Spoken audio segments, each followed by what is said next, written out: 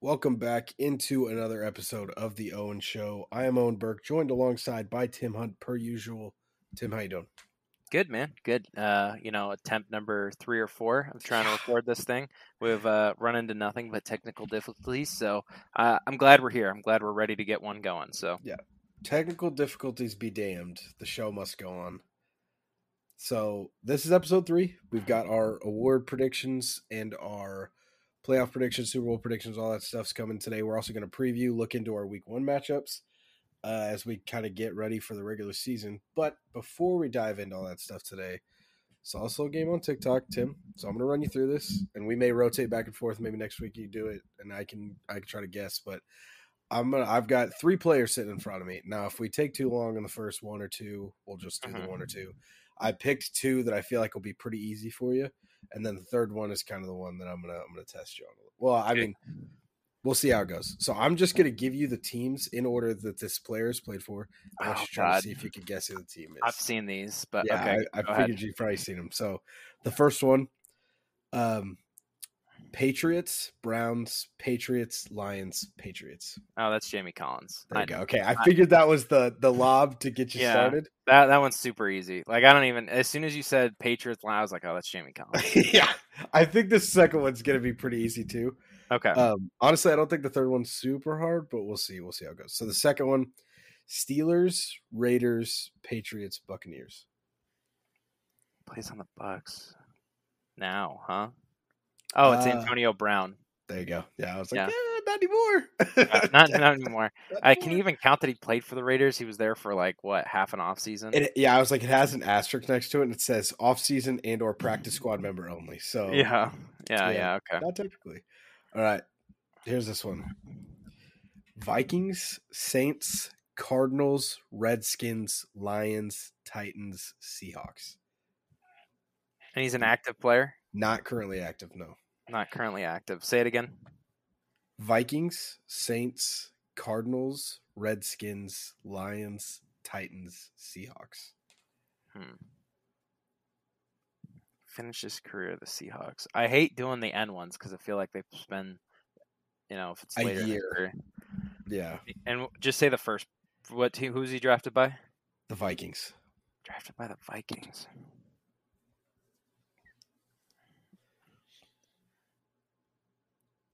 It's tough, but it's not at the same time. He plays offense.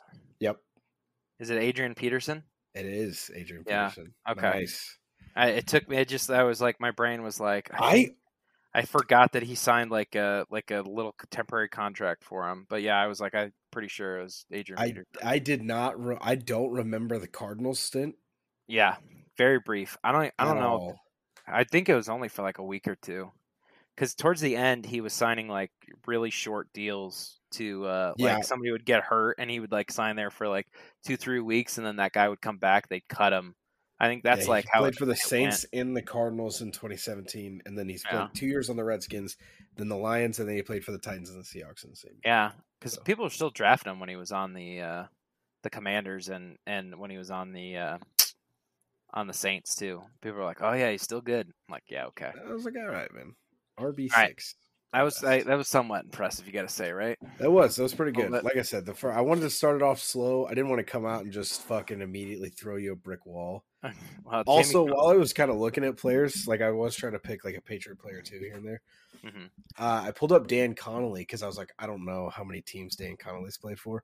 On his Wikipedia page, actually, let me pull it back up so I can get exactly what it says, but this is the funniest shit when I was reading this. I was going to give him, but he only played for the Jags and the Patriots. Mm-hmm. His position is listed as guard, center, kick returner, which I think is the greatest thing ever. Huh. That was the guard on the Patriots that took that. Oh, that had that like 50, 60 yard return. Down to like the 10-yard line. That was against the Seahawks, yeah. Yeah, that was, I was just like looking, I was like, oh, damn, Connor, that's a good one. The teams didn't really work out for it, but the fact that, I get it to Wikipedia, but he is listed as a kick returner.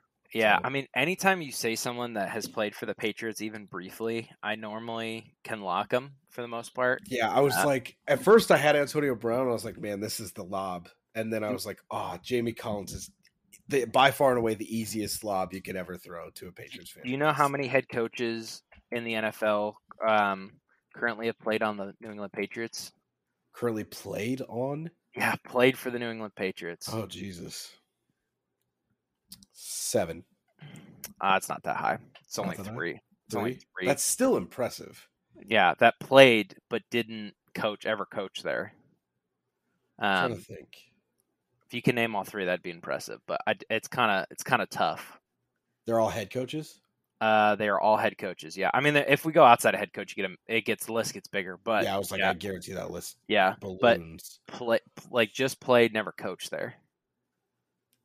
I'm just trying to think of former players that are coaches.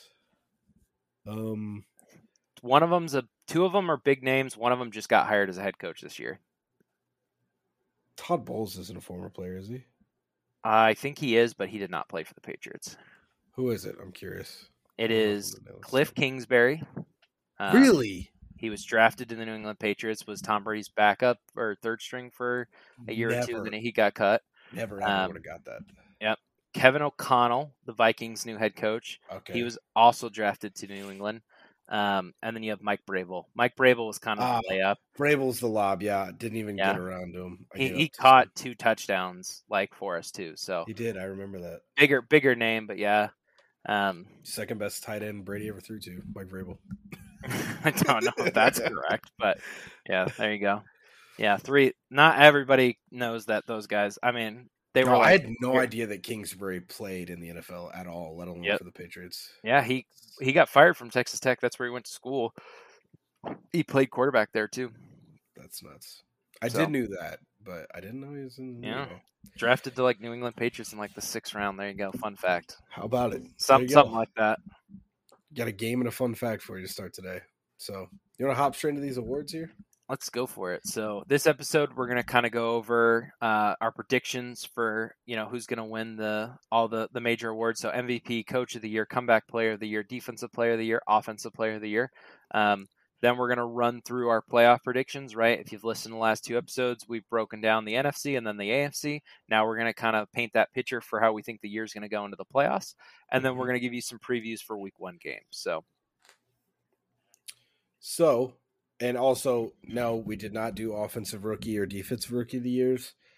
First of all, the Offensive Rookie of the Year is such a crapshoot. Who knows? It could literally be anybody. Somehow, Kenny Pickett is the odds-on favorite amongst executives, despite not being named the Week 1 starter for the Pittsburgh Steelers. That shows you where the award's at. Well, you got to remember, one, we live in a quarterback bias league, right? Let's just start there.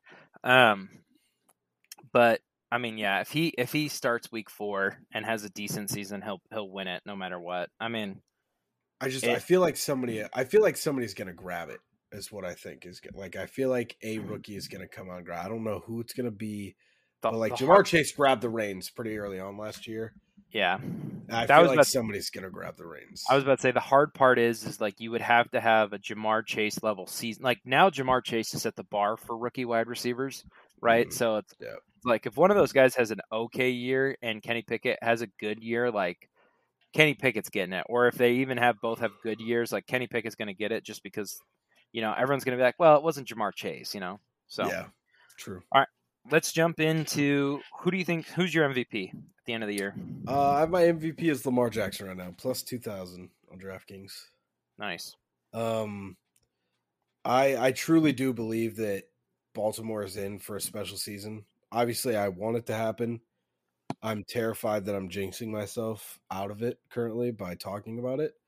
But the Baltimore Ravens tooled this entire offseason to getting the roster back to what it was in 2019, running a lot of 3 and 4 tight end sets. So having Mark Andrews and Nick Boyle on the roster, they drafted 2 tight ends to come in after that. Isaiah Likely's been an animal throughout the preseason. The big question mark obviously being at wide receiver now, with Rashad Bateman being the one who's only played, I think, 6 career games. And I think Hollywood Brown actually has more career receiving yards than the entire receiving core of the Ravens right now. There's not a lot of experience in that room. But there wasn't a lot. Hollywood had a decent year in 2019, but they ran the tight end sets and ran the ball. That's what Baltimore does. It worked then. Lamar was the unanimous MVP that year.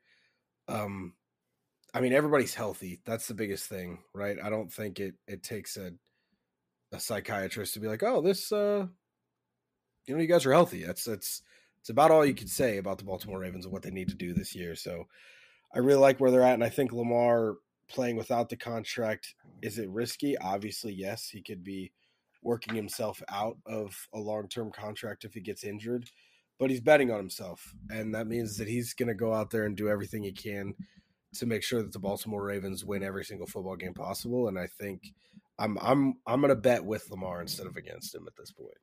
Yeah, so. I the only hesitation I have is Lamar set the bar so high when he won MVP in 2019. Is that right? Yeah, 2019. So he's got to go up and fight that kind of season that he had there, right? So that would be my only hesitation. I mean, the team is going to be better. I think the biggest thing that is going to be holding him back, and I'm trying to think of like the best example for it in the NBA, but I think the passing has become such a dynamic, it's such an important part of the game that his run ability isn't as amazing as it used to be, right? Like Giannis won those back-to-back MVPs because it was different and we hadn't seen anyone be able to do the things he had done. I just worry that magic might have wore off for Lamar when it comes to MVP voting. He's going to have a career year. So I'm not saying he can't do it. That's just my only hesitation with that. I'm going Justin Herbert at plus 900. Definitely a safer pick.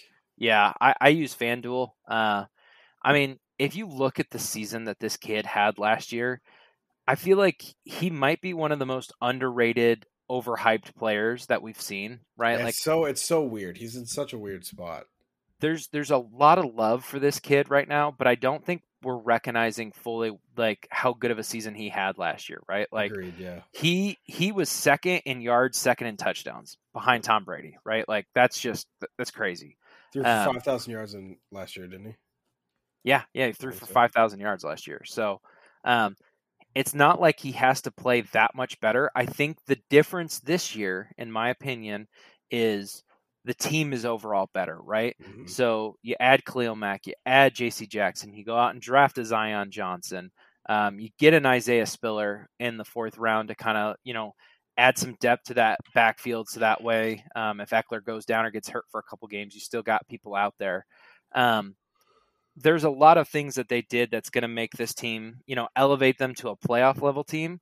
And their division is insanely tough, right? Don't get me wrong. I think they're going to end up being a wild card team, but I think going 13-4 or having 12, I think they're going to be a 12-win team somewhere. I've got them going 13-4. I think they're going to be in that ballpark.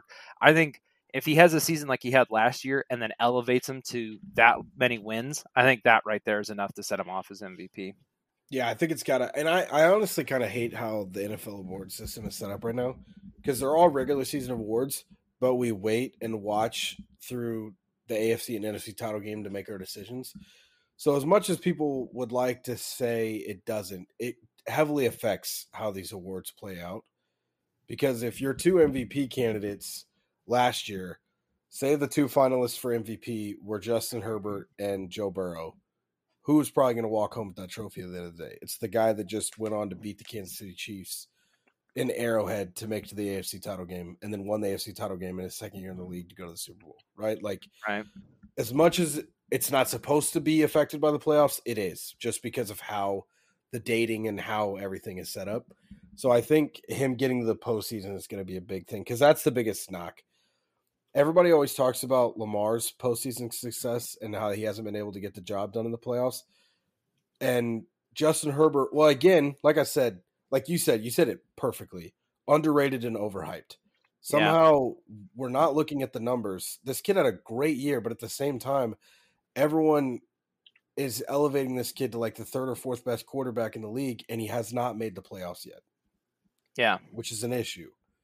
So, it's not solely a him issue, right? Like, we know why he didn't make it 2 years ago. It's because Anthony Lynn didn't know how to manage a clock, and last year it was an unlucky draw in, or the conspiracy theory of the Raiders and the Chargers trying to tie to go to the playoffs together. So he's in such a weird spot. I don't think I've ever seen anybody be overrated and overhyped and underrated at the same time. And the thing right there. The thing I'll say is I think they learned a lot last year by going for it so much on fourth down that I think this team is going to be when they're in close game situations, if they have any success, it's going to be highlight because they're going to be going for it on 4th and 5 and 4th and 4. You know what I mean? So I think there's going to be a lot of attention, a lot of focus on this team this year, which is crazy to say because there's going to be like none of their home fans at home games. I think that's ultimately the biggest thing that holds this team back. But yeah, I really like the way that this is going to look there. So, who do you got winning Coach of the Year? Coach of the Year, I have Nick Sirianni at plus 1,800 right now. I think we both had the Eagles winning that division, correct? Yes, we do. Yep. Granted, at the 4 seed, but still a 12-5 year. It's another team that just got better. I mean, they get better just by another year of experience. They were already a young team. They said, hey, man, we cannot draft a first-round receiver and hit to save our lives. Let's just trade a first-round pick, get A.J. Brown. Like, all right, we're going to stack that with Devonta Smith.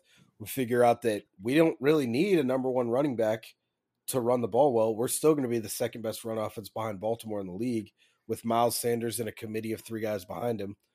Let's also draft Jordan Davis. We're going to sign James Bradbury. So now I love the Jordan Davis move even more because originally, who doesn't love a 6'6", 340-pound defensive tackle?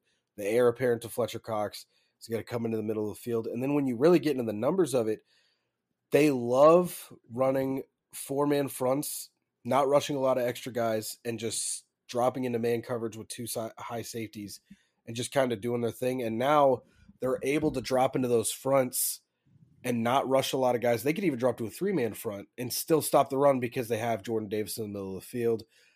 They still sign Hassan Reddick into the linebacking core. They get a sliding Nakobe Dean in the 2nd or 3rd round. I don't think any team had a better offseason overall than what the Philadelphia Eagles had. I don't think so. I think the hardest part for them is they were a playoff team last year, and it's hard to win Coach of the Year if you made the playoffs last year. And it's all about expectations. And I feel like right now the expectation is for them to win the division, which also hurts them, I think. Now, say Dallas was healthy, they had Amari Cooper still. Everyone's probably looking at Dallas. I think it makes it a little bit easier for Nick Sirianni to win Coach of the Year at that point. Yeah. Because I think what Coach of the Year should be is expectations versus reality, right? Brian Flores took what was called the worst football roster ever assembled through 3 weeks, took him to 7 wins by the end of the year. That's a Coach of the Year kind of guy. Yeah. Was there a guy that had a projected 8 wins and took him to 11 in a playoff berth? Yeah. But I'll take the guy that took that god-awful roster to 7 wins first. Yeah. So I think the problem with Nick Sirianni is I think the Eagles are getting a lot of attention, a lot of hype this year. So I think the expectations are going to be high. So I think, Jalen Hurts and this team is going to have to kind of outperform the level that they've been playing at. That's fair. So it's got to be a big step in order for them to get it. You know what I mean? They need to be the first seed in the NFC and probably only lose 3 or 4 games. You know what I mean? It has to be something drastic that we didn't see coming. Nick Sirianni is plus 2,000, by the way. If we're going to say the odds for the first one, I'm going to try to say them all. For me, I was torn between 2 guys, to be honest with you. 2 guys I really like. I'm going to go with Doug Peterson, mainly because the Jags were 3-14 last year. Yep. I've got him winning, I think, 9 games. Yeah, 9 games. So 6-game improvement. I have him barely sneaking out and winning the division.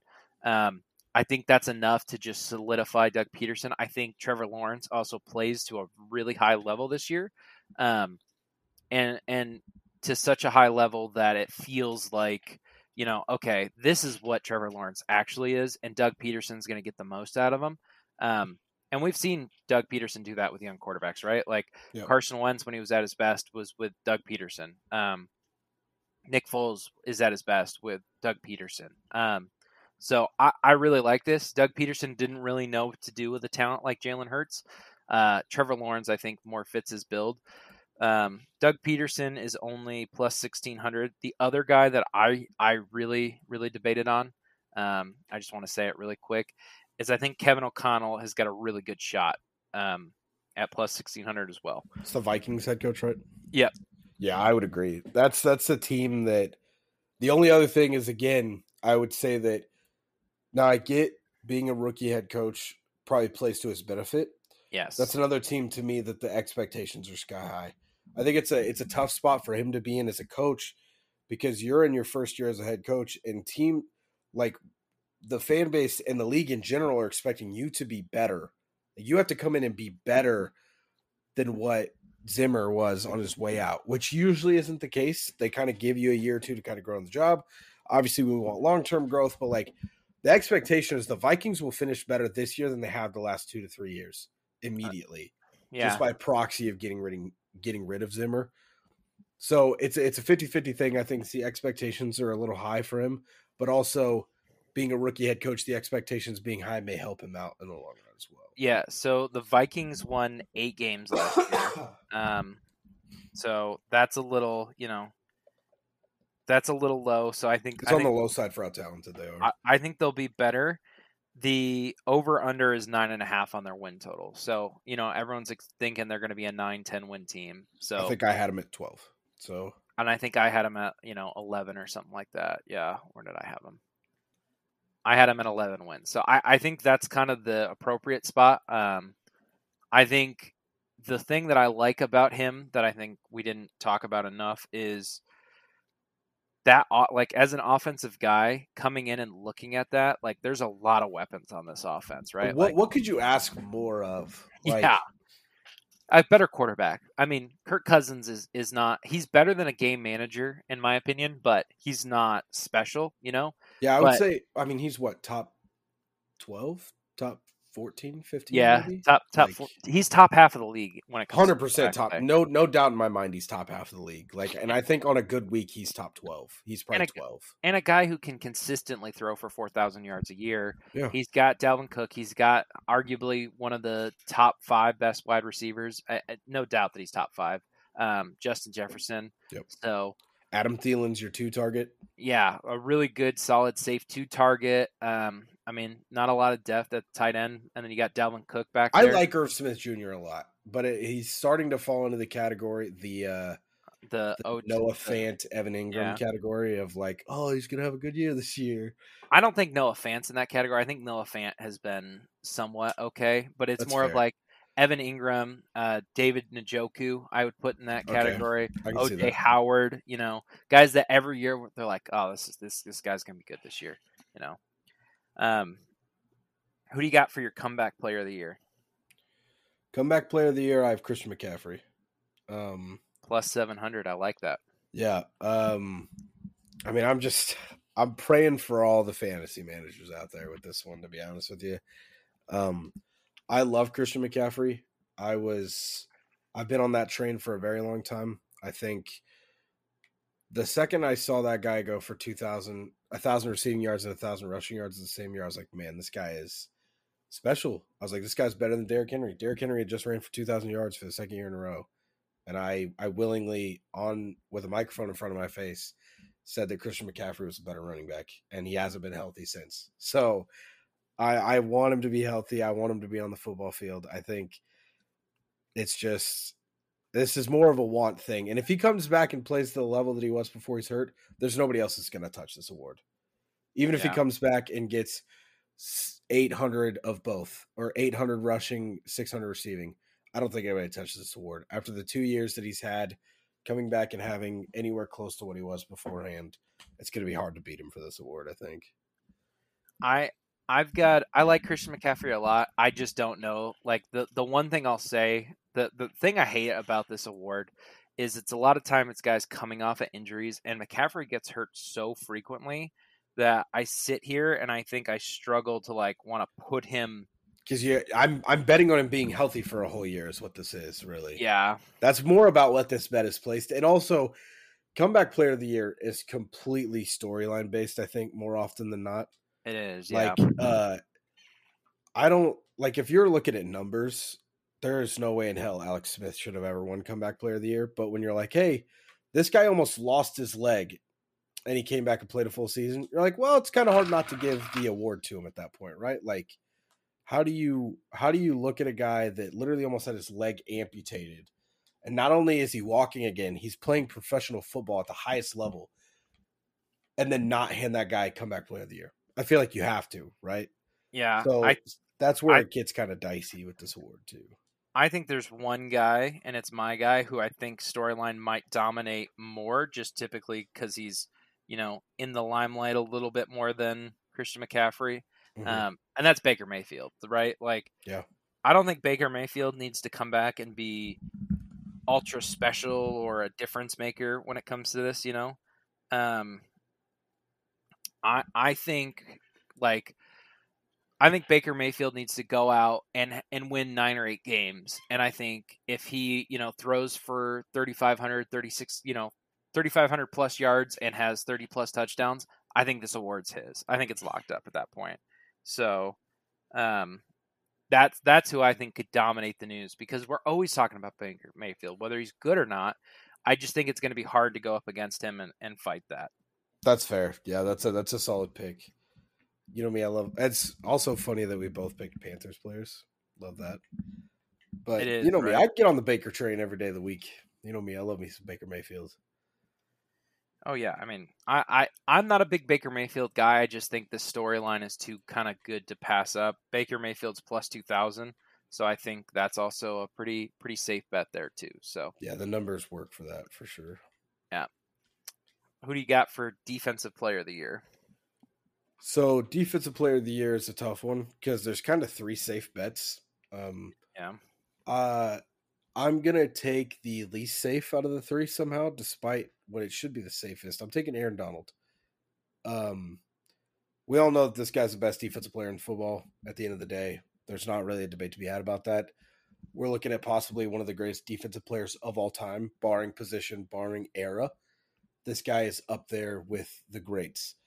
And I feel like I kind of get sick of, I understand it to a certain degree, right? Because it'd be kind of boring for all awards. But I hate that almost every single award has gotten to a point where we all know that Aaron Donald's the best defensive player in football, right? But we can't give the award to him every year, because if we did that, LeBron would have 13 MVPs. Shohei Ohtani would win AL MVP every single year he's in the league. And Aaron Donald would have won every Defensive Player of the Year award for the last 8 years. So while I understand it, it's still frustrating just to be like we know who the best defensive player in football is, but we're not going to hand it to him, right? So I like Aaron Donald a lot in this spot. I think coming off the Super Bowl, he hasn't faced any punishment that I've seen at all from the Bengals joint practice and the swinging 2 helmets at opposing players. Yeah. Which I was kind of surprised by. I get it's not on national TV in the middle of a football game like Myles Garrett was, but I was kind of surprised how quickly that stuff went away. I was shocked that he didn't get suspended from it or something. So also, who would have thought that putting the 2 teams that just played each other in the Super Bowl against each other in a joint practice the next offseason was going to be a good idea in the first place? Yeah. Who was the Bengals just lost in heartbreaking fashion in the Super Bowl? It'd be really good. Let's make a joint practice against a team that just beat him in the Super Bowl in the last play of the game. Yeah. Whose idea was this? I don't know. It was definitely interesting because I mean, there was some interesting decisions there. I mean, 2 teams that are obviously, of course, that the Cincinnati Bengals haven't gotten over that yet, right? Why would we even think that that's possible? So no, I don't know. That's been wild. I'm surprised that the Rams aren't going to suspend him. I'm not. I shouldn't say I'm surprised, but I figured you'd want to show some kind of form of discipline of hey, we can't continually have this happen in our practices. But to each their own. Aaron Donald's at plus 900. It's a smart bet. I feel like we talk about storylines a lot with this award, and I just worry that he's kind of burnt out on it, and he's got to have a really special year to break that. Yeah, like I said, it's that curse of being the best. They're like, well, we can't give him the award every single year. Yeah. Kind of thing. So yeah, it's like LeBron, winning MVP in the NBA. You can't give it to him every year. I think that's Michael Jordan should have won 15 MVPs in his career. 100%. Nobody should have ever touched an MVP award, probably from 87 on till 98. And honestly, nobody probably should have touched one since Bronze entered the league outside of 2 or 3 years along the way, probably. So it's just one of those things, and you're seeing it in baseball right now too. Everybody that's debating Aaron Judge and Shohei Ohtani for AL MVP right now is going through the same debacle. So it's an age old sports thing at this point. So, for me, defensive player of the year, I'm gonna go with Joey Bosa. Okay, I like it. I felt like all my picks were kind of off the wall because I looked at him too. Don't get me wrong, I like that pick a lot. I'll let you talk on it. I felt like all my picks were like plus 1,500. And I was like, okay, I got to take a safe bet along. I can't just be crazy with all these. So I think most of yours have been pretty safe for the most part. I mean, Lamar was a little out there. Lamar was a little high. Were a little out there. Yeah, I mean, yeah, you did. I think I've been more aggressive with you than you have, but it's also because we cut our rookie of the year stuff out. My offensive rookie of the year was the most ridiculous thing you've ever seen in your life. Yeah, Joey Bosa. Plus 2,500, I want to say, somewhere in there. Something like that. I think it's 28 on DraftKings. I really like this guy for a lot of reasons. One, he's going to come back healthy this year, so that'll be helpful. You add another threat on the other side, so you got Khalil Mack on the opposite side of him. Derwin James comes back healthy. You add J.C. Jackson, right? So quarterbacks are now going to have to – he won't be able to be double-teamed as much. Mm-hmm. Quarterbacks are going to have to hold the ball longer because receivers won't be as open. Because you had two huge pieces back to that secondary. Yep. It just feels like a recipe, and he feels forgotten. I mean, his younger brother came in the NFL, showed that maybe he was a better player off the bat, and then, this might be Joey's year to kind of go, hey, guys, listen, I was taken in the top 5 for a reason, right? Like, I am still a dominant pass rusher here, so. Yeah. And I think just being on the field is going to be huge. I think you hit the nail on the head. Because, like, when you look at this secondary, I think that's sometimes – I think the two most important things for an edge rusher to win, and I think edge rushers are best set up to win Defensive Player of the Years every single year. The two most important things is a solid running mate that's going to draw double teams away from you and a good secondary. And I think the Chargers may have one of the best secondaries in the league. You talked about J.C. Jackson and Derwin James. Asante Samuel Jr. blossomed and was huge last year for them. And then Bryce Callahan is one of the best slot corners in the game. So even when they want to flip out and go into a nickel set, they have still one of the best players in the slot as well, in Bryce Callahan. So I think you hit the nail on the head. I love him. And also they were like, all right, we spent our big money contracts. Obviously, we went and got J.C. Jackson. We re-signed Mike Williams. We traded for Khalil Mack. Let's go spend a collective $15 million on 3 guys in Sebastian Joseph Day and 2 other defensive linemen to be good rotational guys, and they're going to be able to stop the run next to our 2 star pass rushers. Again, another team that just had a ridiculously good offseason. There was more defensive center than anything, but it was a masterclass of a defensive offseason for them. Yeah, no, it was definitely a good run. So yeah, I like a lot of picks. I mean, it's probably going to be an edge rusher. I don't know. It's going to be a long time before we see a corner or safety come out and win it. So all of you fools betting on Kyle Hamilton, I wish you the best of luck. I think that one's possible, but again, it's going to be so hard to stand out on the Baltimore defense. Like you have to stand out, right? Michael Parsons stood out last year. He was getting Defensive Player of the Year looks as a rookie. Yeah.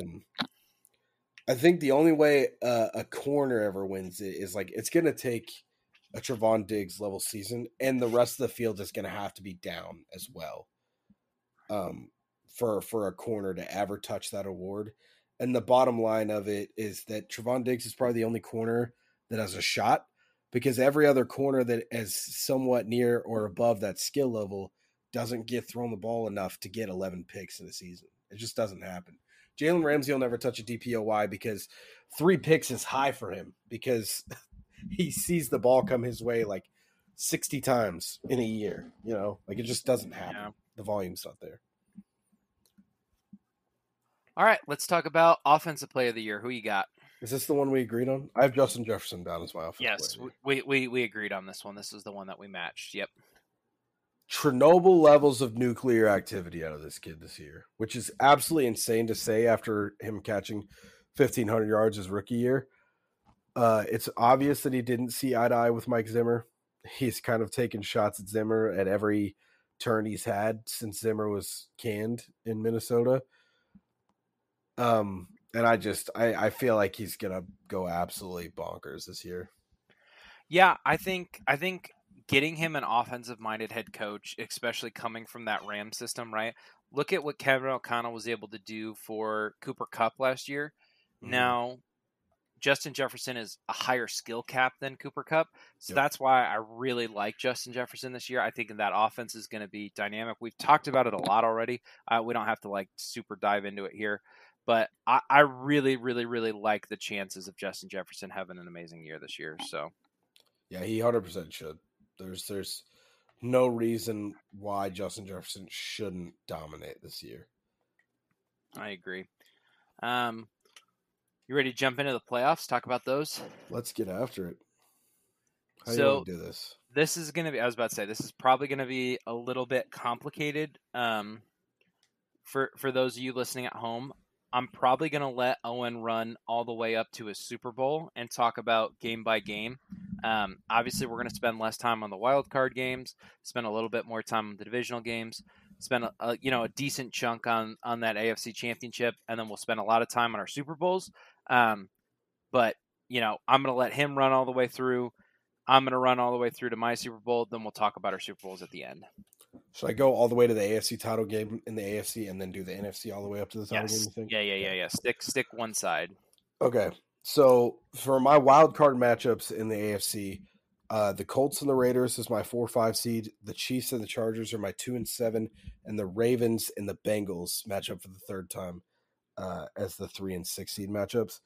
I have the Raiders upsetting the Colts in the first round. I think that Raiders offense is going to be extremely dynamic, and the Colts, while they got better, it feels like another Phillip Rivers year where like they made the playoffs, but they're not going to do much once they get there in the long run. Chiefs Chargers, another divisional matchup that you see get a third matchup going into the postseason. I have the Chiefs in this one. The game's obviously going to be in Arrowhead with them being the 2 seed. The Chargers haven't been able to get it done in Arrowhead in years. And with them splitting the season series in the regular season, I can't willingly look at a rookie head coach, or not a rookie head coach, a second-year head coach.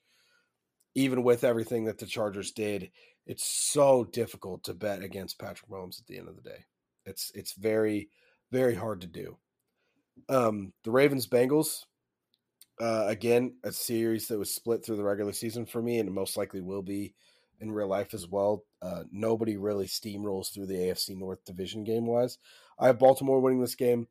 Obviously, coming off of what I'm predicting is an MVP-level season from Lamar Jackson, I think the Ravens get back down to basics and try to have themselves a 2019 kind of year.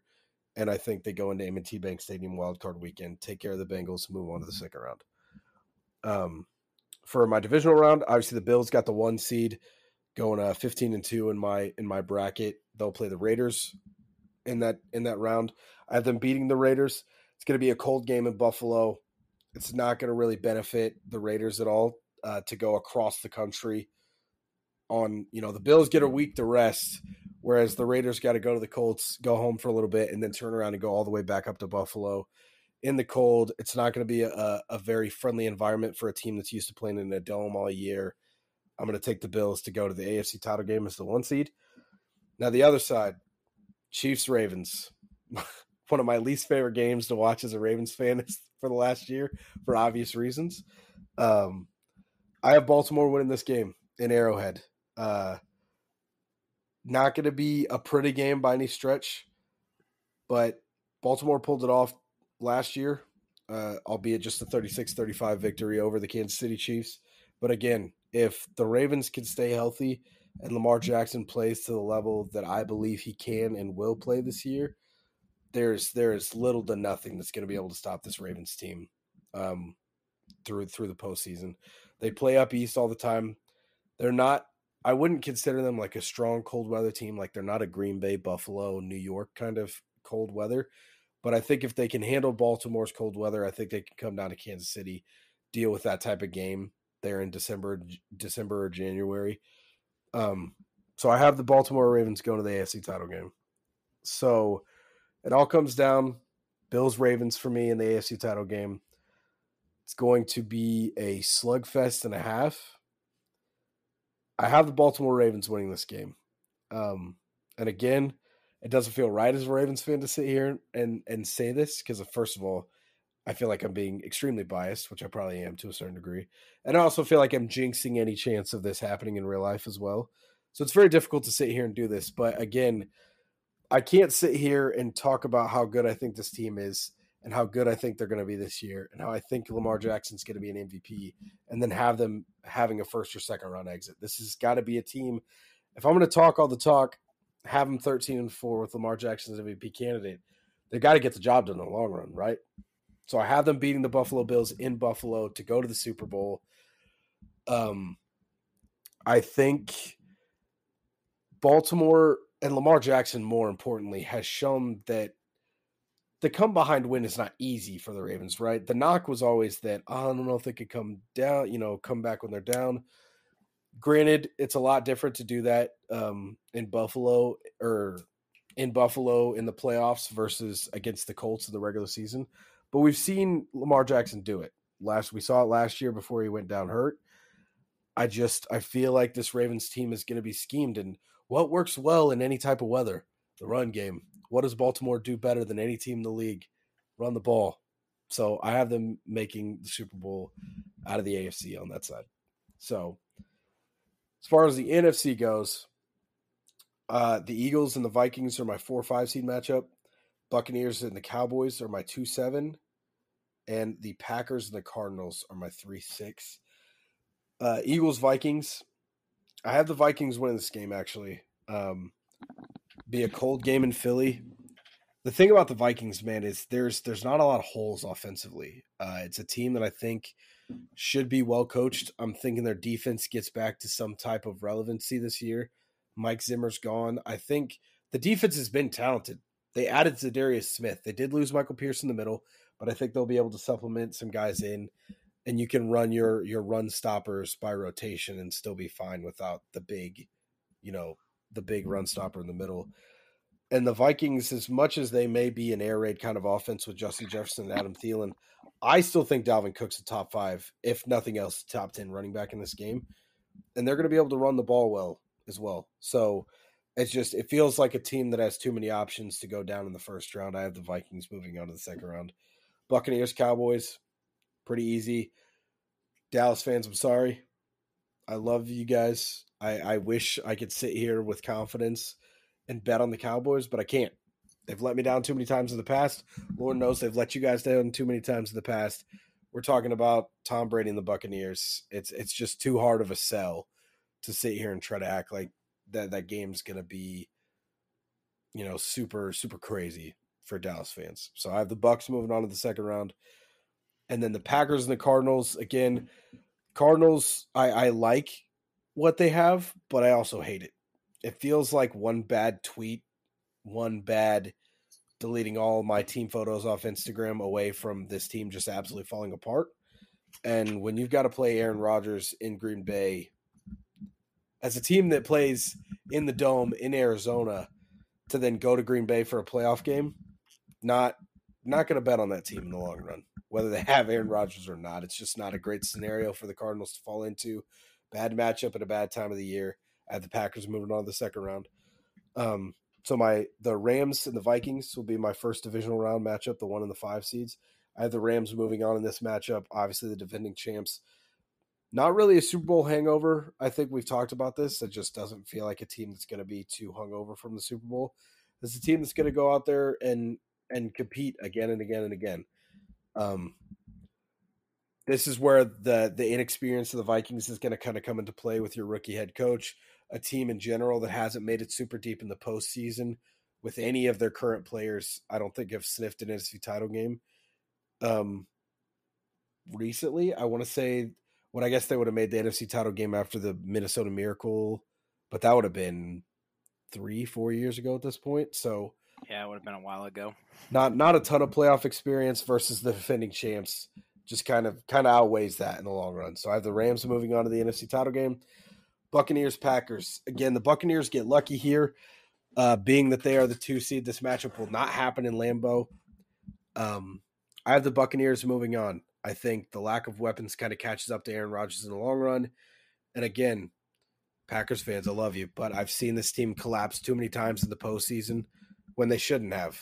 To sit here and look across the side, I've always said it's extremely hard to bet against Bill Belichick. It's very hard to bet against Tom Brady. It's also very hard to bet on Aaron Rodgers in the playoffs as of late. He hasn't delivered. So as much as I'm willing to take the risk and the gamble of betting on Aaron Rodgers in the postseason, I can't look across and see Tom Brady and make that same bet. It just doesn't work out. The Bucs are obviously, I mean, they're damn near just a Pro Bowl roster by themselves. When you look at this team, outside of their offensive line is really the only thing that's going to slow these guys down. The rotation's there, the secondary's there, the weapons are there. They have the greatest quarterback of all time. As much as they have a new head coach, they don't at the same time. It's still a well put together coaching staff. The team just works. So you have your NFC title rematch from last year, Rams Buccaneers. I think the Bucs get their revenge. I think they know that they should have made it last year. And if it wasn't for Cooper Kupp and Matthew Stafford, they would have. I think they learned from their mistake. They're not going to drop prevent when there's 50 seconds left against one of the better offenses in the games in the Rams. And they're not gonna have the letdown. I think they guard the letdown finally. Buccaneers make it back to the Super Bowl. So I have Buccaneers Ravens as my Super Bowl matchup, which I'll tell you is probably one of the least favorite matchups for the Ravens going into it. It's a well-coached defense with not only its superstar talent at the top of that Buccaneers defense, they've got rotations for days. They stop the run well. Vita Vea is an absolute force to be held with in the middle of the field. They have athletes all throughout that linebacking core and in the middle of their secondary. I have the Buccaneers winning the Super Bowl over the Baltimore Ravens. It's where it kind of catches up to you. Again, it's very hard to bet against Tom Brady in a big game.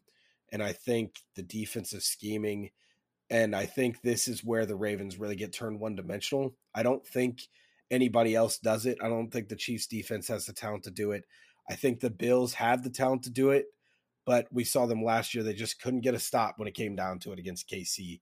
And it's going to cost them another Super Bowl berth to the Ravens this year, but a well-coached defensive front in Tampa Bay and the greatest quarterback of all time becomes too much for the Ravens and their creative offense to overcome. So I have the Buccaneers winning the Super Bowl this year over my Baltimore Ravens. That's what my playoffs look like. You went all the way. You went too far. You went to the Super Bowl. I did. You should have stopped me. That's okay. We'll revisit it after you talk about yours. Okay. Because everyone will forget by then, including myself. Okay. All right. Yeah. Let's go. For me, first round matchup, Jags versus the Chargers, 4-5. I don't think the Jags are a real 4 seed, right? Just the NFL, they're the division winner, so they sneak in. I think the Chargers win that game in a landslide. Cincinnati versus Las Vegas. I had this game a little bit closer than probably a lot of people do.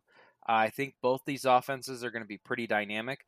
I just think the experience that Cincinnati has compared to what Las Vegas has, they had that heartbreaker loss before McDaniel's first year coaching. This team feels, close to being really good, but I just don't know if they have enough to beat Cincinnati. And then I have Buffalo beating Baltimore round 1. Baltimore is my 7 seed. I think going up north into Buffalo is going to be tough. And when I look at these teams, man, Baltimore doesn't always play well from behind. I think Buffalo might get off to a hot start and kind of move on there. Continuing on for the AFC, it would put me at Cincinnati-Buffalo. I've got Buffalo winning that game. I think that's really close. I think this is a revenge game for them. I think Buffalo's kind of going to be on a revenge stampede this whole season here, or this whole playoffs for me.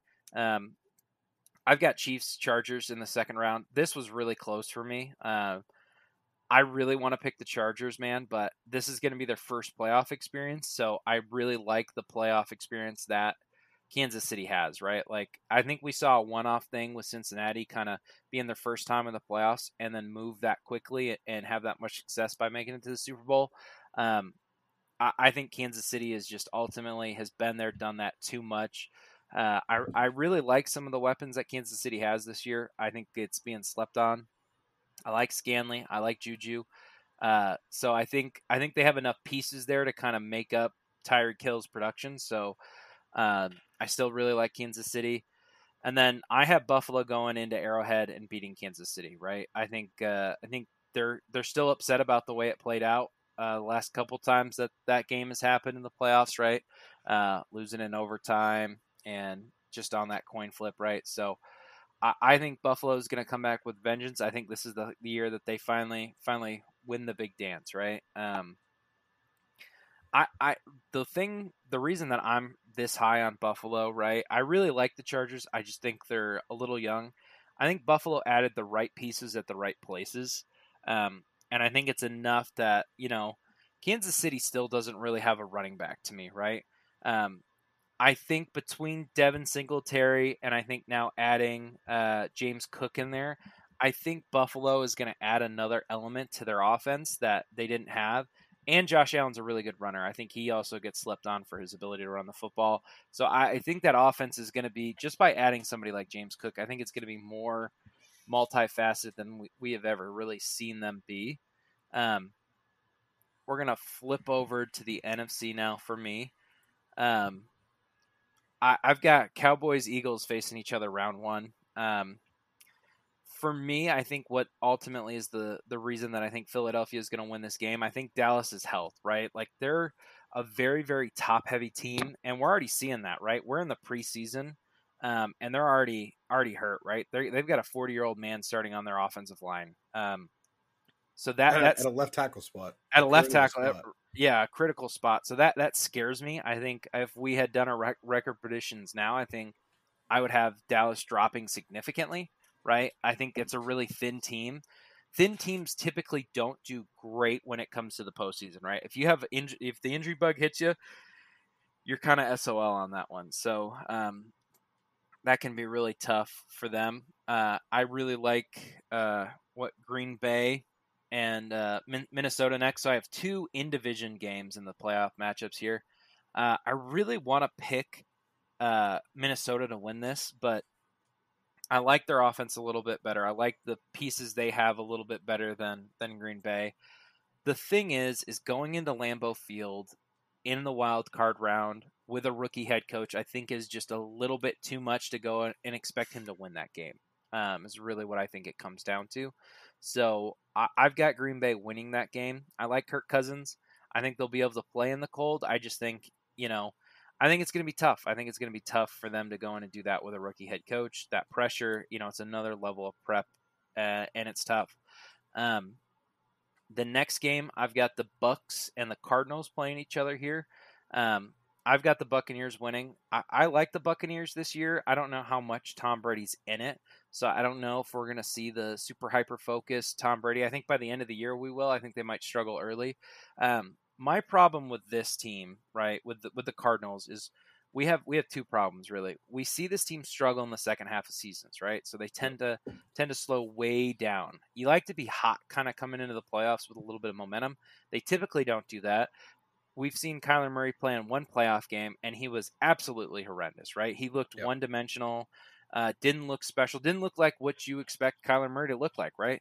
And until I see Kyler Murray and Lamar Jackson step up and be, extra special in the playoffs, like it's hard to really trust those two as quarterbacks, and that might be the bias of, I would say Lamar, they're run first, they're run heavy guys, so we've yet to see that be ultra successful, right? Like we haven't seen anyone win a Super Bowl with it, and until I see that, I'm going to have a hard time believing that it's possible. Though I really like both those teams, I just don't think Arizona's going to come in too hot. In the second round, go ahead. They're the exact opposite of what you want. They're hot for 8 games and then cold for 8 games going into the postseason. That's the exact opposite of what you want. You want the Tom Brady start slow, finish strong into the postseason. Yes, you definitely would rather have that than the other way.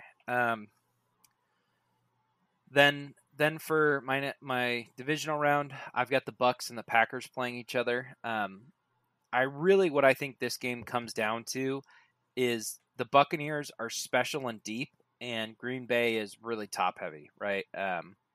Who knows what wide receiver one's going to look like? I think Aaron Rodgers will be able to patch it together for a regular season, but I think in a playoff game like this, man, when Tom Brady's got Julio Jones and as his fourth option, I think it's just going to be really hard to stop this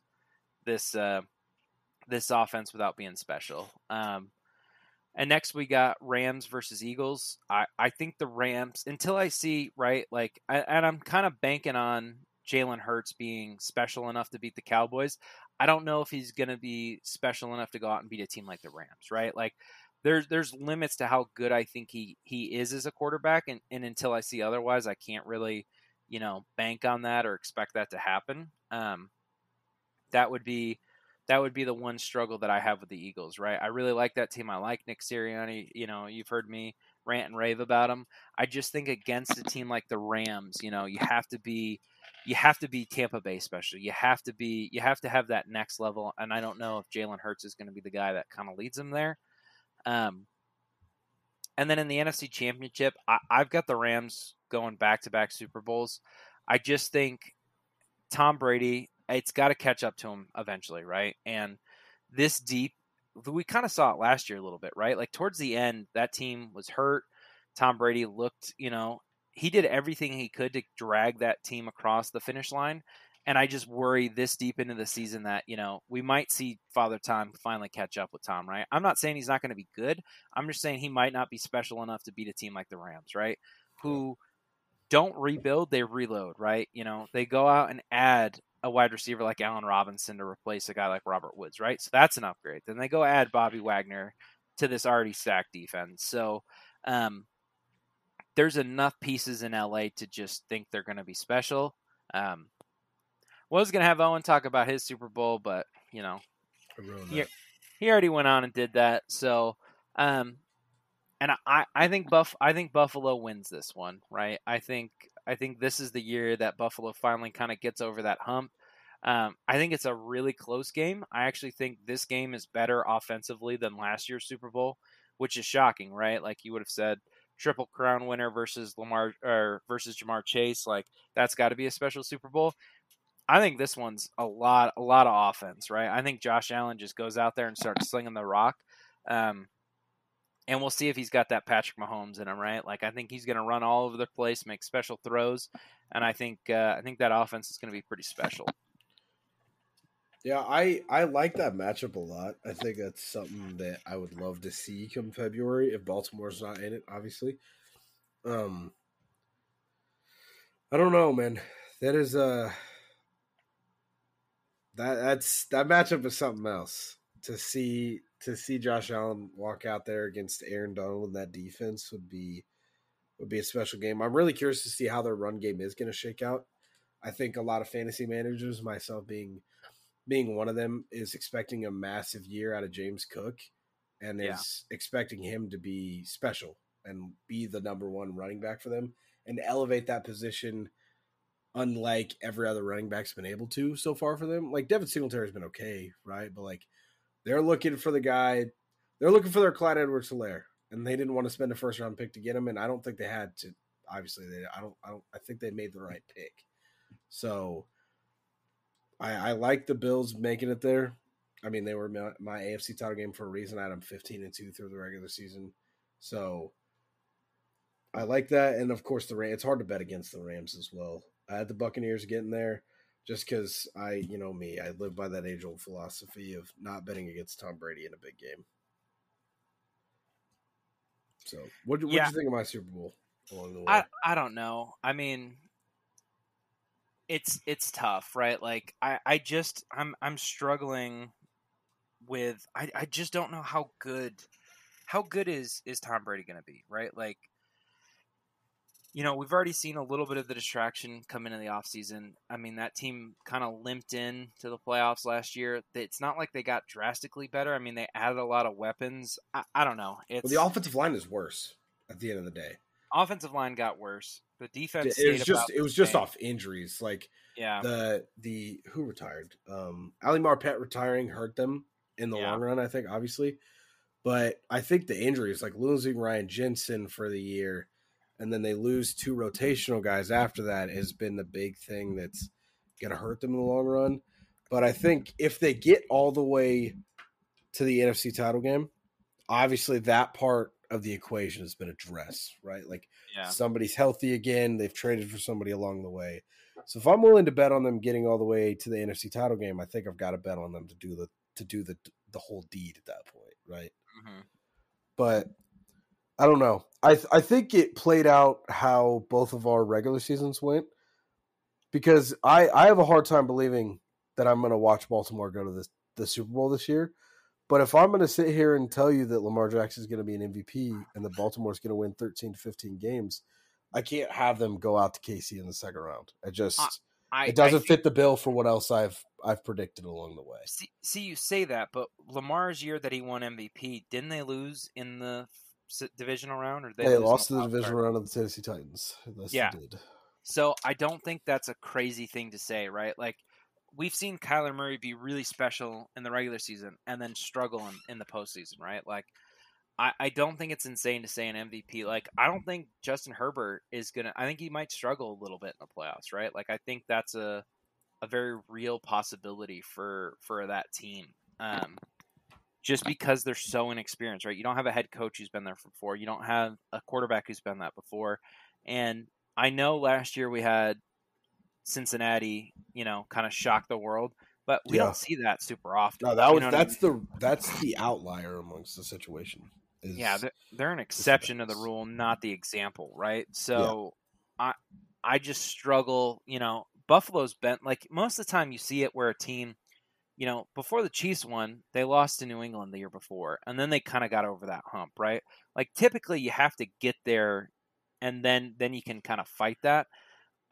With Baltimore being out of the playoffs last year, I don't know if I can say this team has playoff experience. You know what I mean? Yeah, that's they fair. do, but they not necessarily in the ways that we were kind of hoping for. It's and at the same time, because I agree with everything you're saying, right? Like, it's my team. I can sit here and be realistic about them, but they also have the way that everybody talks about. Well, the way the Dallas fans talk about Dallas every year. And how talented, like, oh, this is the year. Like, I mean, look at all the talent we have here. That's what Baltimore looks like at this point. Like, they are, I mean, I could sit here and list off the entire starting rotation on defense. I could list, as much as everyone thinks the weapons aren't, the scheme elevates what the weapons are. So, I don't know. It's, like I said, it's very hard to sit here and believe that we're going to go into Arrowhead and beat Kansas City and then go into Buffalo and beat Josh Allen and the Bills. That seems like a ridiculous year to watch. And I think that's the Super Bowl berth. If that's the route and how it happens, is going into Arrowhead, beating Patrick Mahomes, going into Buffalo, beating Josh Allen, I couldn't be happier just to get to the dance, let alone to have a chance to walk home with the Lombardi Trophy after that. Nobody would be able to talk me off that. I would be screaming from the rooftops the entire Pro Bowl. If we look at the weapons, even how deep do we have to get, right? So let's cancel out quarterbacks, right? Because it'd go, if we included quarterbacks in the list, it'd go Patty 1, Lamar 2, right? As weapons, and then you'd go, probably Travis Kelce or Mark Andrews as 3 and 4, however you want to do that, right? Yeah. After those top 4, how deep do we go before we talk about a Baltimore Raven? I mean, I think if I were to, taking quarterbacks out of it, quarterbacks and tight ends out of it. Let's pretend we're taking tight ends out of it too. Yeah, let's pretend that's our top 4. We'll go Patty, Lamar, Mark Andrews, and then Travis Kelce as our top 4. After that, how long do you go before you see a Baltimore Raven in there? I think you probably go 2 or 3. Probably the third. I'd say I'd probably take MVS, Juju, and then I want to say JK? Rashad, but probably JK at that point. Yeah. Right. So you see a running back as the next weapon. Yeah. You know what I mean? Like, that to me is the struggle, right? Like, when you break it down like that. When you look at KC and like you talked about, like Tyreek Hill being gone is kind of a plus because they add Juju, they add MVS, they draft Sky Moore, and now they have options. It's the exact opposite. And then you look at their running back room and you're like, a guy I took in the first round we don't really like, Jet McKinnon, who we really like, but for some reason we won't put him on the field. A rookie we just drafted in the 5th round. And then you flip it. Baltimore is like, we took this kid in the 1st round. We're not really sure how he's going to be in Rashad Bateman. We have this guy we took in the 4th round last year. And then we have a guy that we took in the 3rd round 2 years ago. And then the running backs are like J.K. Dobbins, solid, hurt, but solid. Gus Edwards, one of the most underrated running backs in the league, but coming off an injury. and Mike Davis, and then God, who's the fourth? They just signed Kenyon Drake too. So like it's the exact opposite. You look at like the parity of the Chiefs wide receiver room is what Baltimore has their running back room, and then vice versa. KC's running back room is kind of void, and Baltimore's wide receiving core is kind of void. So at the end of the day, it's going to come down to me who's going to play their game plan the best. And I think. Can I pitch you something here? Yeah, coming off out of here. Go for it. So let's take teams out of it for a second, right? It's the second half. It's a close game, right? Let's say it's 13-13, right? Second half. Would you rather have a shaky running back room, but a good, I would say good, not great wide receiver core room? Or would you rather have a good running back core, but a shaky wide receiver room? With that scenario, I would rather have the receiving core, but I think you're cutting the most important part of that equation out. And to me, what that matchup comes down to now is because we're kind of splitting 50-50, right? The tight ends are great. The quarterbacks are great. Right. Baltimore's running back, we just spent this last 5 minutes talking about this.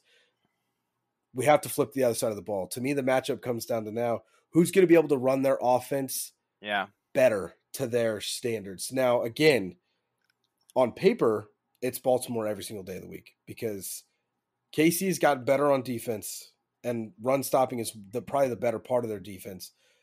But Baltimore's defense is talent-wise is worlds ahead. But Patrick Mahomes could do whatever he wants with the football at the end of the day.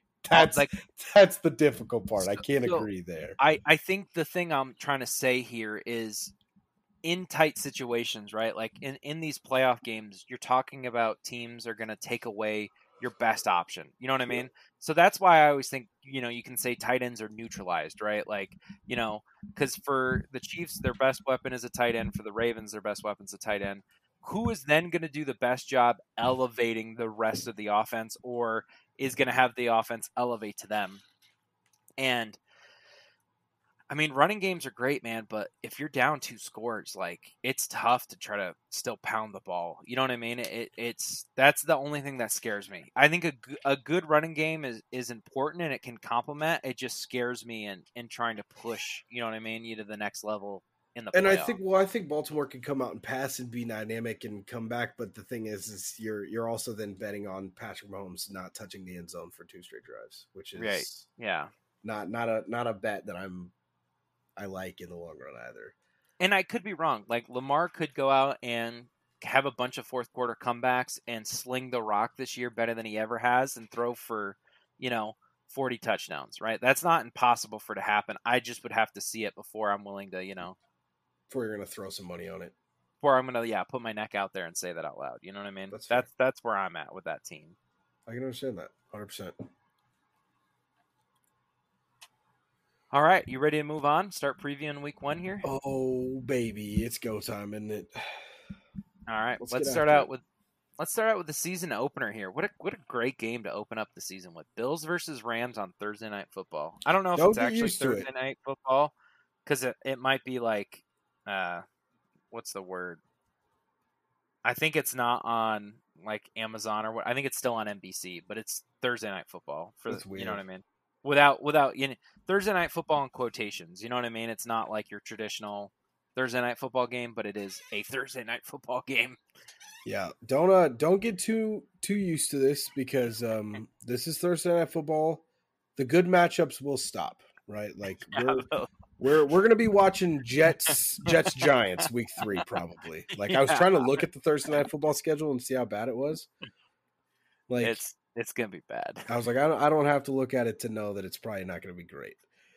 Do they still do the color rush on that game or no? They don't anymore. I wish they did. I kind of like the color. Like it was the only positive thing about that game. It's when you're watching like Jags Commanders, you're like, at least the jerseys are different. I guess like give me something to look at. Well, the jerseys look good. The teams suck ass, but Yeah, I've never been a huge fan of Thursday Night Football. Now this game is about as down the middle as you can get. I mean, this is a possible Super Bowl matchup. This was your Super Bowl matchup, wasn't it? It was, yeah, it was. And I'm looking at ESPN's matchup predictor, and it is right down the middle. 49.6% for Buffalo, 49.9% for the Rams and a 0.5% tie. Like, this is as down the middle as you can get for a season opener. And probably just not a game that the defending champs wanted to see on the schedule coming back around to just start against Buffalo. I don't know, man. Do you want to start? Because I have no idea where to even start with the matchup in general. There's a lot to come out and prove, right? Like, the Rams are going to come out and prove, like, hey, we're not going through the Super Bowl hangover. The Bills have to come out and say, hey, like, listen, this game might put us on the map and say, hey, we are a legit Super Bowl team. We beat last year's Super Bowl champ, right? I think there's going to be a lot of back and forth, right? Like, I think it's going to be a hell of a game to start out the year. Ultimately, I think the Rams might struggle a little bit because of, new offensive coordinator. You're adding in new weapons. You know what I mean? It's not a new offensive system, but and I think McVay still calls plays, but you know what I mean? There's always so many moving pieces with the Rams that I think, the first couple weeks it takes them a little bit to get figured out. You know what I mean? Yeah, it's not a bad thing in the long run, right? No, like we just talked about it. I'd rather be sound the last 4 games than the first 4 games. I just don't know if I trust, Matthew Stafford and Allen Robinson chemistry right now over Josh Allen and Stephon Diggs, right? Like, I think or I can't think of who their wide receiver 2 is. What's his name? Gabriel Davis. Gabriel Davis, thank you. You know what I mean? Like, I like that chemistry a little bit better. You're not plugging in so many pieces for the Bills, and I think that's, you know what I mean, a slight advantage for them in this game. But yeah, this is a heck of a game to open up the season on. I really love this game. I'm excited for it. Yeah, everybody's the over is set at 51.5 right now for the total, which I honestly feel like is kind of high. Like, I know that these offenses are going to get up and down the field, obviously. What's going to come down to it is who's going to get the stops in the red zone, I think, is where the difference is going to be had. Because last year, the Buffalo Bills had the number 1 defense yardage-wise in the NFL. The entire league, they were number 1. But what cost them their season in the long run? As they couldn't hold Patrick Mahomes and the Chiefs out of the end zone. And the Rams obviously have Jalen Ramsey, Bobby Wagner, and Aaron Donald. They're probably the best triple crown of defenders you can have, one at each level, that there's probably ever been, off the top of my head, definitely in recent history. To have the top corner, the top defensive lineman, and probably still a top 5, top 10 linebacker in the game. They're going to be sound on defense as well. So this team, I think it's going to come down to who's going to get the stops in the red zone, who's going to win the turnover battle.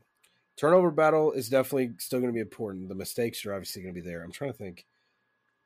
Fucking when I'm going there. Not sure. Not time of possession.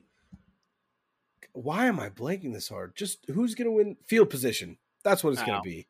There you go. Can you get a stop before a guy is going to, because obviously, if you can get a stop on their 20, you're going to start around probably the 30 or 40 yard line, unless the punt bounces 20 yards. You're going to have good field position, right? You don't want to let them get to the 50 yard line and then coffin corner you inside the 10.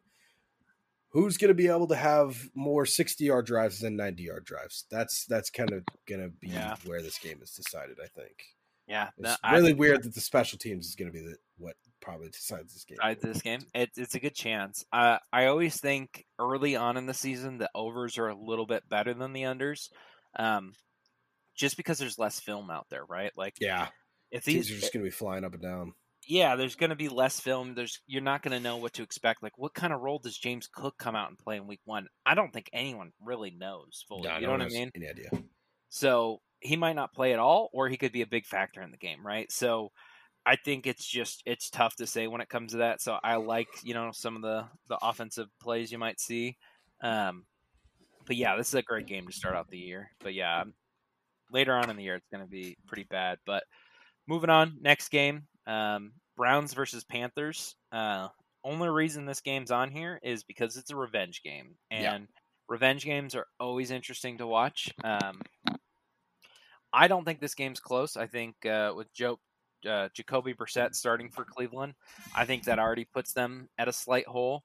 And not to mention that Baker Mayfield has probably got the entire Panthers organization really amped up for week 1. So I think they're going to be excited and they're going to be playing with some vengeance. I would agree. Outside of the Baltimore Ravens playing the Jets in week 1, this is the game that I think I'm most excited for. Being a big Baker Mayfield guy, I want nothing more than him to come in and absolutely destroy the Browns in week 1. Surprisingly, ESPN has 63% for Cleveland in the matchup predictor right now. They're favored to win this game over Carolina, which is fully possible. If you take quarterbacks out of it, I mean, Cleveland has the more talented roster by a decent chunk, especially when you get into the defensive side of the ball. But quarterback, I mean, it's a quarterback-driven league. It matters so much, and Baker Mayfield probably would sell his entire season this year and possibly his career to get this win at this point. I think if the devil came to him and like, hey, man, I'll give you a 50-3 win over the Cleveland Browns week 1, but you can't play another game the rest of the season.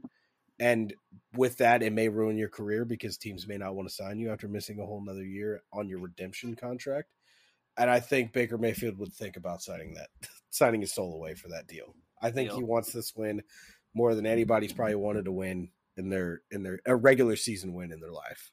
And it's funny that you said the talent gap is so large between these two teams. I think when it comes to offense, it's closer than we realize, right? Like, would you take the Browns wide receiver core or the Panthers wide receiver core? Panthers, right? Easily. And it's not even close. The Browns have the best wide receiver on the field with Amari Cooper, but it's not a huge gap between Amari Cooper and DJ Moore, right? And then you go down the list of Panthers players, and it's pretty deep, right? And then I think Nick Chubb and Kareem Hunt as a duo versus Christian McCaffrey, I think is probably close. You know what I mean? Maybe a slight edge one way or the other, but I think defense is kind of where the argument falls a little bit apart for the Panthers, right? I think that defense is pretty weak, and then their head coach is an offensive guy, so that doesn't typically bode well for them either. So, but I still think this is going to be a really good game. Chiefs versus Cardinals, man. This is an exciting one. Yeah, 100%. Especially we're talking about, the Cardinals being a team that come out and start hot, and the Chiefs who have started slow definitely last year and a little bit the year before.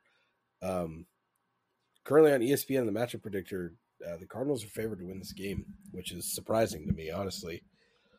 I think there's a couple factors to this game. I think Call of Duty hasn't come out yet, so we're going to get prime Kyler Murray. I was going to ask you that if you had seen those things, and I was like, that's crazy.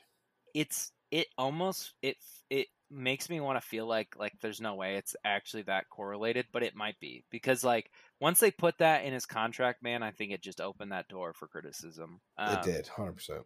And then when people started pulling that kind of stats, I'm like, I was like, people are going out and doing full studies. Yeah, where it got even worse on double XP weekends. Yeah, his stats drop after COD, and the weekends where there's double XP weekends, his numbers are even worse. And you're like, holy cow, dude! This is too real at that point. You know what I mean? 100%. Yeah, there's way too many numbers going with this for it to be a coincidence at this point. But yes, I think that's a legit point. I think the other thing is the Chiefs' offense might look completely different than it did last year. Yeah. So I think it's going to take a while. I mean, we talked a little bit about it with the Rams, right? The Rams are subbing out Robert Woods for Allen Robinson, right? And Odell's also not going to be there. Not going to be there. So there's a couple moving parts there. The Chiefs are plugging in essentially a whole new wide receiver core, right? There's not much that was, there last year that's going to be back for him. So I think they're going to face a little bit more challenge. There's going to be a little bit that, they need to get in sync. I think it's going to be hard. And the Chiefs aren't a team that can rely on the run game, right? Most of the time, if you're trying to figure out your passing game, you can go to the run game. The Chiefs have very little run game at all, right? It's going to be on Patrick Mahomes' shoulders, and he's got to make what he has work. And I really like the Cardinals in this game. I mean, the one thing with the Cardinals, too, is you're adding Hollywood Brown in. You're not going to have D-Hop, and they struggled last year when they didn't have D-Hop. they really struggled when they lost D-Hop the second half of the year. So I think that's also somewhat of a concern. Yeah, I would agree. But the thing that I do like you said, Hollywood's there. As much as they did struggle without D-Hop, and they're not going to have him for this game, obviously, they have Hollywood, they have AJ Green, they have Rondale Moore, they have Zach Ertz. And most importantly, who's the rookie tight end on their roster, Tim?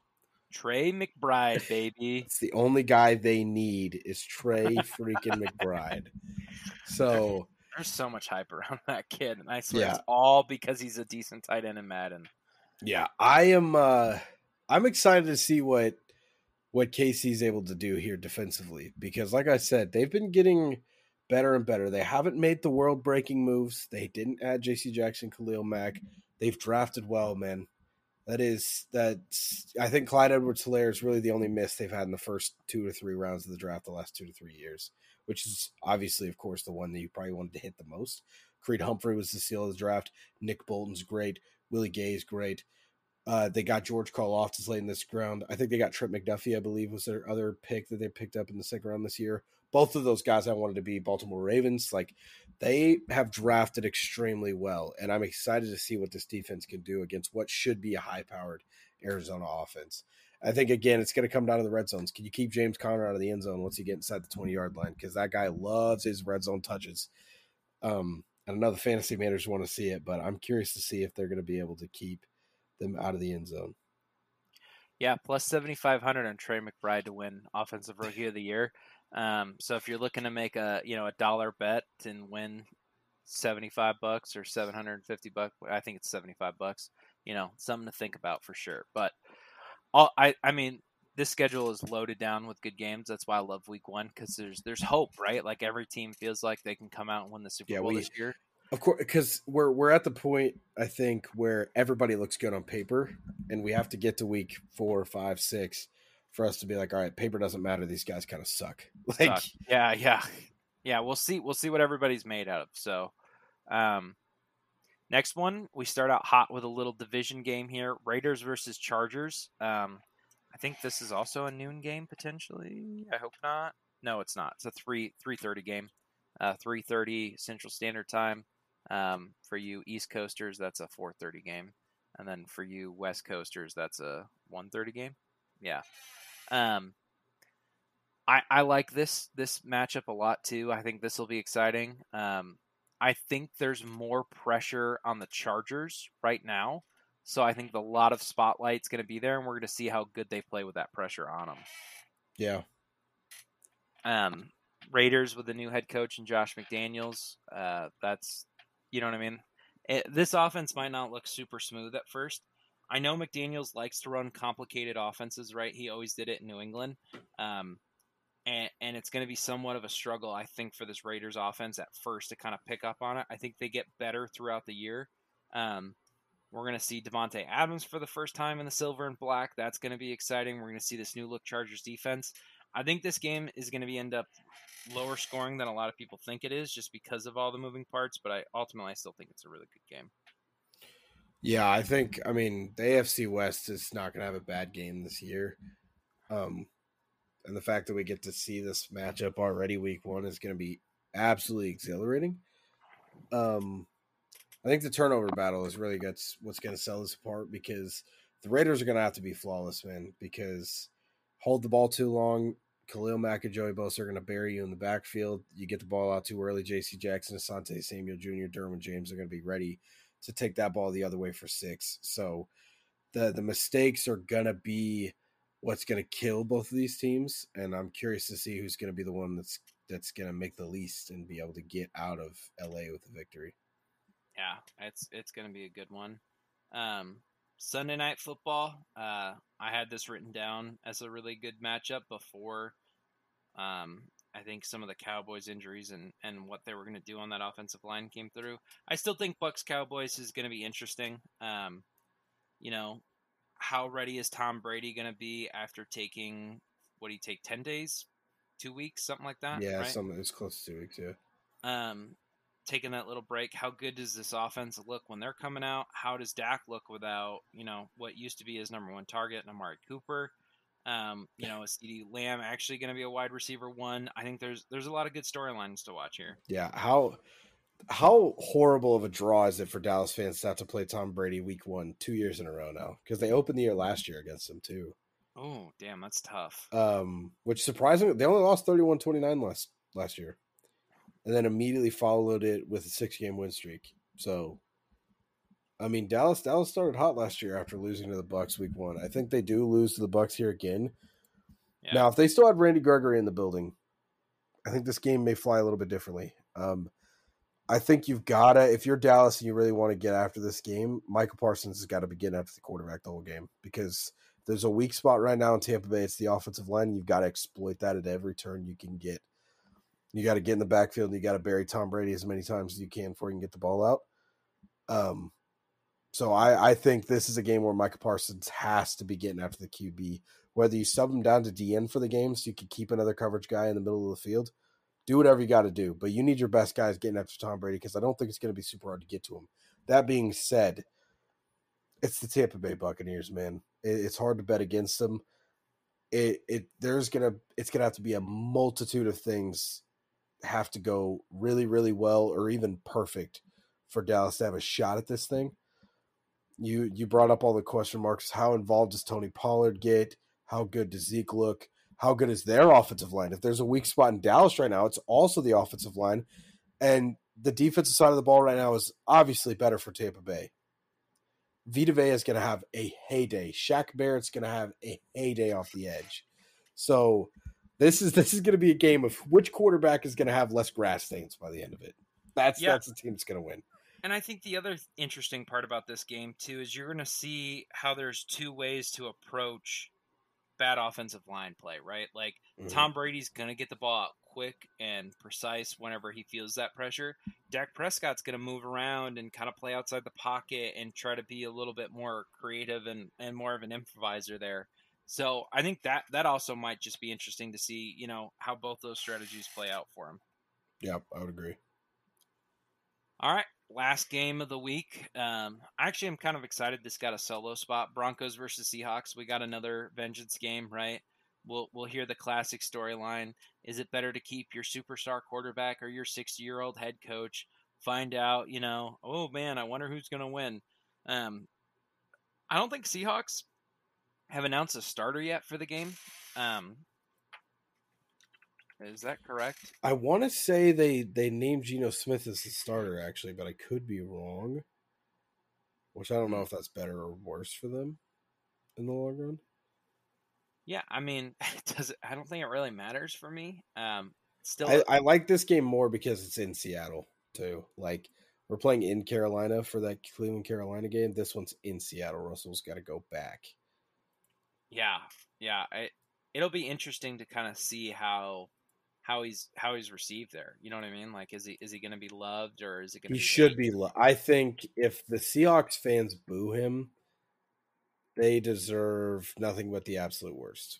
He brought him a Super Bowl at the end. He brought him a Super Bowl, and I guarantee you, if they would have just canned Pete Carroll instead of Russell Wilson, I think he'd probably still be there. So it's the only fans that should boo him are the ones that think Pete Carroll still has a chance at Coach of the Year and still think he's a revolutionary guy in the league.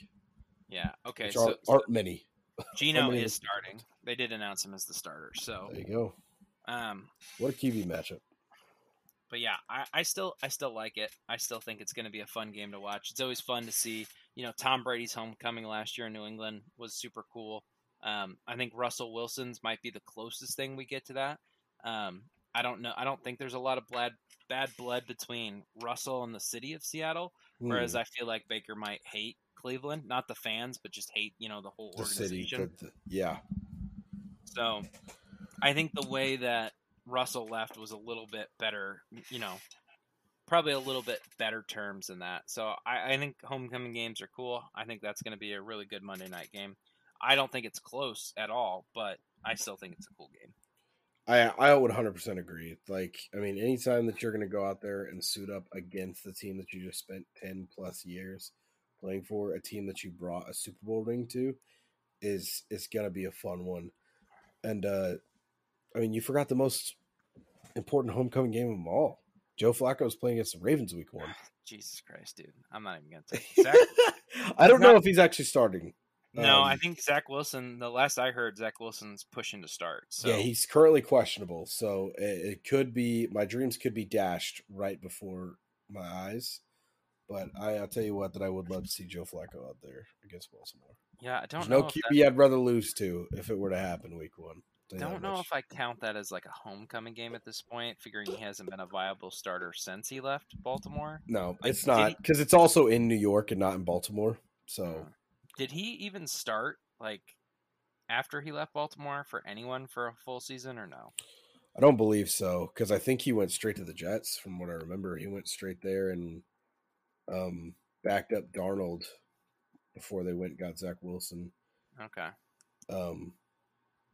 Joseph Vincent Flacco. Just kidding. He was the Broncos backup for a year. I forgot that. Oh, okay. And then the Jets, then the Eagles, and then the Jets again. I forgot he played in Philly too. Yeah, that's a weird one. See, that would have been a fun one to do. That would have been hard to figure out. That would have been a difficult one, because even I would have got stumped up by that, actually. Yeah, I would have never. I totally forgot he was in Philadelphia, but he definitely was. But yep. Because I think they traded him to New York, and then they got Gardner Minshew the next year. I thought, right? It was something like that, or a couple years. Yeah, but Super Bowl MVP. It's on the resume. It is. It's only 52 of those, 55 of those, whatever it is. So he's one of them. Yeah, this is. I think that's a wrap for season 2, episode 3 here. Yeah, I would call it. It's been a fun ride. Thanks for joining in. Definitely gonna find a more consistent posting schedule once we get the season going here. But if you listen to 90 minutes of us blabber on and try to follow along at home with what's going on with our playoff predictions, we appreciate you. Yeah, I couldn't thank you more. If you got to this point, shoot me a text. Be like, hey man, really loved all 92 minutes of that. Yep. It's okay to lie every once in a while, and I know that you're gonna be lying when you send me that text. So we do greatly appreciate anybody that listens. When you listen to the first 5 minutes or the last 5 minutes. Couldn't thank you guys enough. It doesn't get done. If you guys want to hear us talk about anything, if you want to dive into some all-time debates, let us know. Send me a text. Shoot us a DM on Twitter at PisswormTakes. If you want to hit Tim up on Twitter at Owen_Burke, BERK on Twitter for myself. We'll answer. Big shout out to I'm going to go ahead and give a couple shout outs, because I've had a couple guys text me a lot about the first 2 episodes. They love that the show's back. Kellen's been texting me a lot. I love you, buddy. Jake's been texting me here and there. Caitlin's dad, Roy's been texting me quite a bit, and Maddie C listens every week too. So we got 2 Cowboys, and Reed. Obviously, can't forget Reed. So 3 Cowboys fans are dedicated listeners, despite our continual bullying of their favorite team. Yeah. So those 3 are the real troopers right there. Just to listen to us verbally abuse their favorite team for 90 minutes a week. Yeah, but dedication. Yeah, it is. It's a different level of dedication, different level of love for us. I didn't think it was possible, but we do greatly appreciate everybody. If you want that special shout out, man, like we said, we're human beings, right? We're not millionaires yet. Shoot us a text, shoot us a DM, stop by, come talk to us sometimes. I promise we'll answer. We'll answer any questions you guys have on the show. If there's any topics you guys want to hear about, any games you see on TikTok that you want us to try, let us know, man. We'll do them all. So thank you guys for making it this far with us. We'll get into our regular scheduled program next week. Wrap up our week 1, do our recap for that, look at week 2, get Pump the Brakes backs in the mix. We're gonna get after it. It's NFL season. It's my favorite time of the year, and I'm excited to be back. So, with that being said, Tim, anything before we get out of here? Stay safe, stay healthy, and we'll see you at the next one. There it is.